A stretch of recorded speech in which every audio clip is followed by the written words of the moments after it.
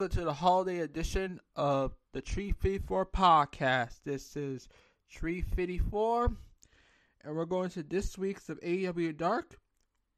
It opens up with the Human Suplex Machine Taz, Excalibur welcoming fans to another jam-packed edition of the show. Yes, right. Jungle Express versus Bear Country in a tag team match.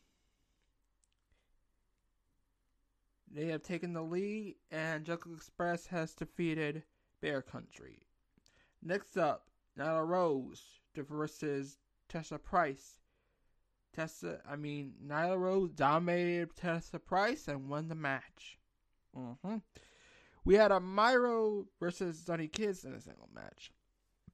Before that, we got a promo video on Myro's YouTube channel about he dominating AEW, and 2021 will be a new year. So basically, she crushed Sonny Kiss with the Game Changer. So that's a great. So that was a good match. So there goes. But here's the thing: Sonny Kiss is a good mid-carder, so it'll go good. It'll be good. Now we got a special holiday edition of Dr. Britt Baker's The Waiting Room segment. We had Zarian and Christian Daniels having a crazy talk, and they had agreed if they lose one more match, they will split as a team. It's basically tough love for Kazarian to Chris Daniels, but it's that tough love that Daniels needs to get back on track. Now we go on to Thunder Rosa versus Jasmine Allure in a women's singles match. This was a good match from Thunder Rosa versus a Texan woman who wrestled for Thunder Rosa's Mission Pro Wrestling promotion. Jasmine Allure put up a good show, but Thunder Rosa won the match. And I feel that Jasmine Allure is going to be the future of the women's division AEW. Stay tuned. Now we get to Stu Grayson versus Lee Johnson. This was a good and competitive match. We saw Lee Johnson get on his stuff, and Grayson got the win. In the end, Stu Grayson got the win and defeated Lee Johnson. Now we go on to Alex Garcia versus Kylan King in a women's singles match. This was a great match, as Garcia put up a good effort against Kylan King. And yes, Garcia is not ready for TV ready, but she proved herself that she can be ready. So now, basically, after that match, Garcia is going to be facing Hikaru Shida tomorrow night, which was yesterday. Which is yesterday, since this is my podcast on Thursdays. I do my podcast on Thursdays, so it was yesterday on Wednesday. So you get what I'm saying. You get what I'm saying. We got the Pierre Avalon versus Mike Verna. Pierre Avalon got the win with his double knee move finisher, and he's basically destroyed the Man of Steel. That's right, Mike Verna is the Man of Steel. This was a part of Pierre Avalon's little challenge. I don't know what that's about. It might have a payoff. We hope to see. We got Red Velvet versus Vert Vixen in a women's singles match. Red Velvet got the win against Vert Vixen. Vixen put a little good effort. She's another woman from the Mission Pro Wrestling, started by Thunder Rosa. We got Dark Order 5 and 10 versus Aaron Soto, Filigo del Sol, and Ray Jackson. Oh, forgot Colt Cabana in a 6-man tag match. It was a great match put together. Dark Order got the win as usual. Next year will be a big year for Dark Order. Stay tuned. Then we got Leah Hirsch versus Maddie Rankiski in a women's singles match. Leah Hirsch pulled out a big win, dominated, and Maddie, I'll give her some facts. She did a massive effort. She's another one of these women from the Mission Pro Wrestling Indies, but she is the future of AEW's women's division. You'll see. We got the Gun Club versus TNT in a tag team match. It was a hard to hit match, but the Gun Club got the win. After that, TNT, the Gun Club, they shook hands. Now we go to the co-main events. Rey Fenix versus Damian Limelight. I will give you this. This match was quite amazing.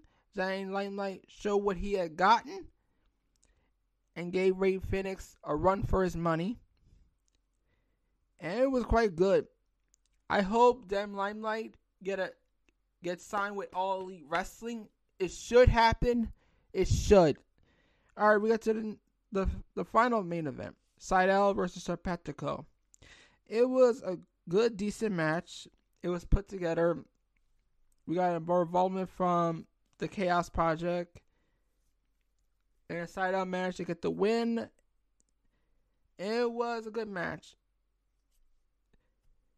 So basically, and after that, Scalper hypes up tonight's Hollywood episode of Dynamite as Dark comes to close. So this concludes this week AEW Dark on the holidays. I'll see you later on. I'll be reviewing the Dynamite, so stay tuned for here's a commercial and enjoy. We're back. This is my AEW Dynamite Dark review. We are back again. We are back, and now we're gonna review Dynamite. So basically, the Dynamite we just watched last night. This is Thursday today. Anyone notice? The show featured fresh meat in the main event, Inner Circle drama, and Sting returning to the jungle. Now we get straight to the jungle. Tony Schiavone interviewed Sting in the ring. Sting reiterated that it feels great to come back full circle to the jungle on TNT. Sting went on a spree on how he received a break from Dusty Rhodes to boost him into the main event matches with Flair. Sting, Cody Rhodes running AEW made Sting want to help lead the charge. After Schiavone opened Sting up to address Darby Allin, Team Taz interrupt. Taz would stick up Sting, sticking his nose in their business. The crew inched towards the ring with violence in their mind. Lights out, lights on. Darby had a skateboard in hand to stand alongside Sting with his trusty bat. Taz cooled their jets and were content to wait for Journey 6 when Brian Cage challenged Allin for the TNT title. The Cage was still itching the fight. He had to be calmed down and escorted away. The scene closed with Sting, Allin, in a stare down reminiscent of Larry David on Curb Your Enthusiasm. Now, there was progress for Sting? Not so much. Does the appearance for Sting still have electric vibe? Yes, indeed. And at least this week was executed better to give Sting a reason to keep stringing us along. Ricky Starks continued to shine in this promo time. I also like Cage getting uppity. He's been on the back burner for far too long. It's time for Cage to unleash fury. He needs to destroy some property and fit a rage next week. Give us a reminder of salvating anticipation for the title fight.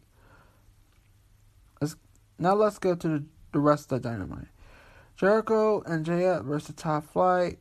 Eagle was ringside. Top Flight was speeding, flipping for Jericho and MJF to handle in the early going. Aaron Circle took over at the MJF suckered one Martin brother into a clothesline by Jericho on the floor. Flight had the hot tag moment to clean house with slick moves. In the end, Hager's presence paid dividends when he pulled one of the Martin brothers off the apron. MJ pounced, but Heatseeker pile drive to win. Quality outing from Top Flight. They were fluid and teamwork, had the Jones to stand up to sexy hooligans. I never believed Top Flight might win, but they certainly showed that they belong on Dynamite. Jericho and MJF worked together as well. I wouldn't mind seeing them rise to the tag team ranks and certainly a complete fan. We got some Inner Circle drama. The soap opera did stop once. Inner Circle tag team included. Jake Hager is at the mic to challenge Wardlow next week. He was upset that Wardlow has been around to carry his share of the load. Hager understood that Wardlow is an asset, but he also views Wardlow as an asshole. House Fight Deluxe, yes please. I think a fist fight is exactly what would help these two forces closer together. Later, we get an MJF emotionally bonded with Santana over the recent loss of loved ones. Santana accepted MJF with a handshake, hug, wisdom, always keep his head up. Ortiz also shook MJF's hand. This was more interesting to see in the night. MJF started to think that I wanted to believe he's only up to no good. But the emotion felt real. Santana responded perfectly to the Big Brother rule. If MJF does end up peeling Inner Circle away from Jericho, then we'll probably look back at this moment at the beginning of a Michelin scheme. Jurassic Express defeated Colt Cabana at 5 and 10. Jungle Boy had the hot shot. Check out the Dark Order. Luchasaurus pressed Marco Stunt out of the ring onto Cabana at 10. Then Dino and his boy finished with 5 with a combo powerball. This was an entertaining bout with plenty of flashy moves. My move was that Cabana pulled up his chest and strut. It was humorous, but it didn't take away from the flow of action. Luchasaurus is so good at cleaning house moves. They're generally the same route. Always power at the power with move kicks and agility to standing moonsault. Jurassic Express earned a solid babyface win so he could gain momentum for a fight with FTR. Speaking of FTR, they challenged Luchasaurus Jungle Boy to a match on January 6th. FTR is on a personal quest to gain the tag titles. Tully Butcher threatened Harm to stun if he gets a fall. Pac versus Butcher. Blade, Bunny, and Pentagon ringside while Andy Custon was at ring commentary. It was nice to hear Coach Shavon taking no more guff and take Lippy with Kingston low. I expect that it may end with Shavon receiving 5 across the face. Butcher new gear and leather pants with red waist sash. Butcher battered Pac early. Pac came back with kits on a black air setup. Blade punched Pentagon, the ring post, and knocked Pac's balance on. Butcher hit a clothesline, side lamb, and a powerbomb. Pac kicked out of the pin. Butcher argued with the referee that saw him, putting Pac away.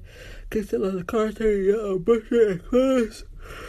Archer came out to cut up Kingston's path. Pac used a stretch and strike a roundhouse kick and a Black Arrow final attack with a victory.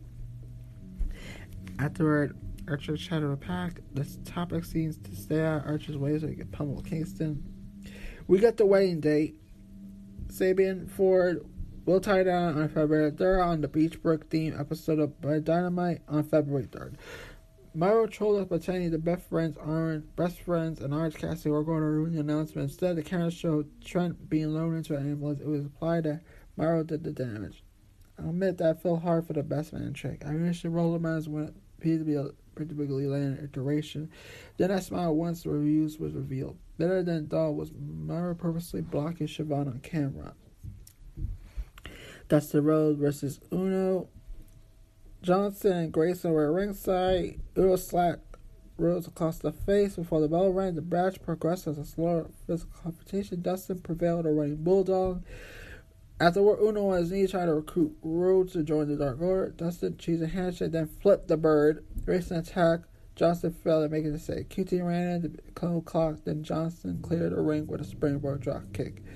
Rhodes took care of business like he would on to take out another member of the Dark Order. I presume it would be Grayson. It was nice to see Johnson get some shine as a man standing tall. He's paying up dues and could use a little bit of revelation for his status. Repackaged. Shawn Spears sat down and Siobhan discussed his turn standing.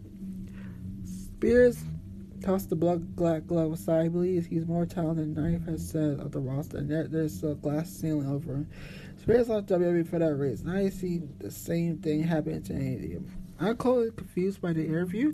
The content delivered is fine. I chuckled at Spears cussing at Shabbat. The question about what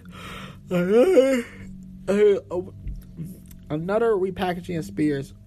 Why does he need? Does he dump Blanchard by dumping the glove? What about Scorpio Sky? Did that feud end with Spears thrown to the wall? It's confusing. Kushida defeated Garcia after the match. Before the match, abandoned ambush Shida backstage. The champ was pissed and put the work on Garcia.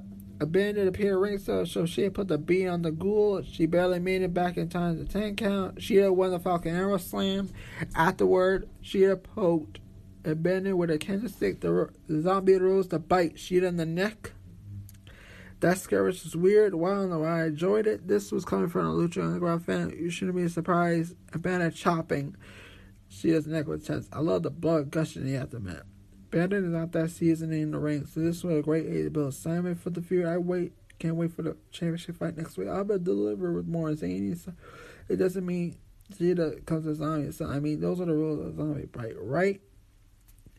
Now we go to Young Bucks versus Acclaim, the main event. The tag straps on the line. The Bucks treat the youngsters like fresh meat through the grinder. The Acclaim show fighting spirit and will to win on cost. After the injection, Verily super kicked Rick Knox. Caster plays hack set with Nick's pouch. Andy Bowen cracked the boombox on Nick's head. The back referee ran out the count, but Nick stayed alive. M. Jackson destroyed Bowens with a power run through the table. A BT triggered the Caster to end the bout. Bucks remain champion. The contest play of flip dips and super most fans of the Bucks that come to enjoy. Even though the referee spot fell overbooked, it was an entertaining contest overall. The Acclaim showed their bright potential, clear defined themselves as scoundrel. They should bright for AEW. I like to see the Acclaim top fight become career rivals. Now we note Acclaim aired a music video dissing the Young Bucks. And actually, the Acclaim also wrapped their way to the ring for the main event. Now we go to Kenny Omega. Don Khan sharing their thoughts about next week's world title defense against Phoenix. Omega pointed out Phoenix with a history of choking. When the phone rings, Omega calls the answer to win the belts. If Phoenix answers, he trips over his own feet and gets injured. Jay Cargill congratulated Brandy Rose on motherhood. However, it seemed real convenient that Brandy's pregnancy prevented match for the year too. AEW better find Jade an opponent worthy of her time. Jade's promo was a little rocky, but it was good to see her get her face on screen and keep the story fresh in our mind. The start of the show, Top Flight. Well, my favorite move of the evening came from Top Flight when momentum on the Sunset forced Jericho slingshot Baby Brother over the Cannonball for the Cannonball on JF. So here's my thought on Dynamite. It provided good exposure for the young crew. The character work, the promos were all intriguing. The stories continue slowly filled. Looks like they'll pick it up see they head to next year. So share your thoughts. How you thought about Dynamite? Is it good? Alright, that was my review. Thank you. Because I will not be reviewing Dynamite and Dark until in January. So, happy holidays, and thank you. Bye.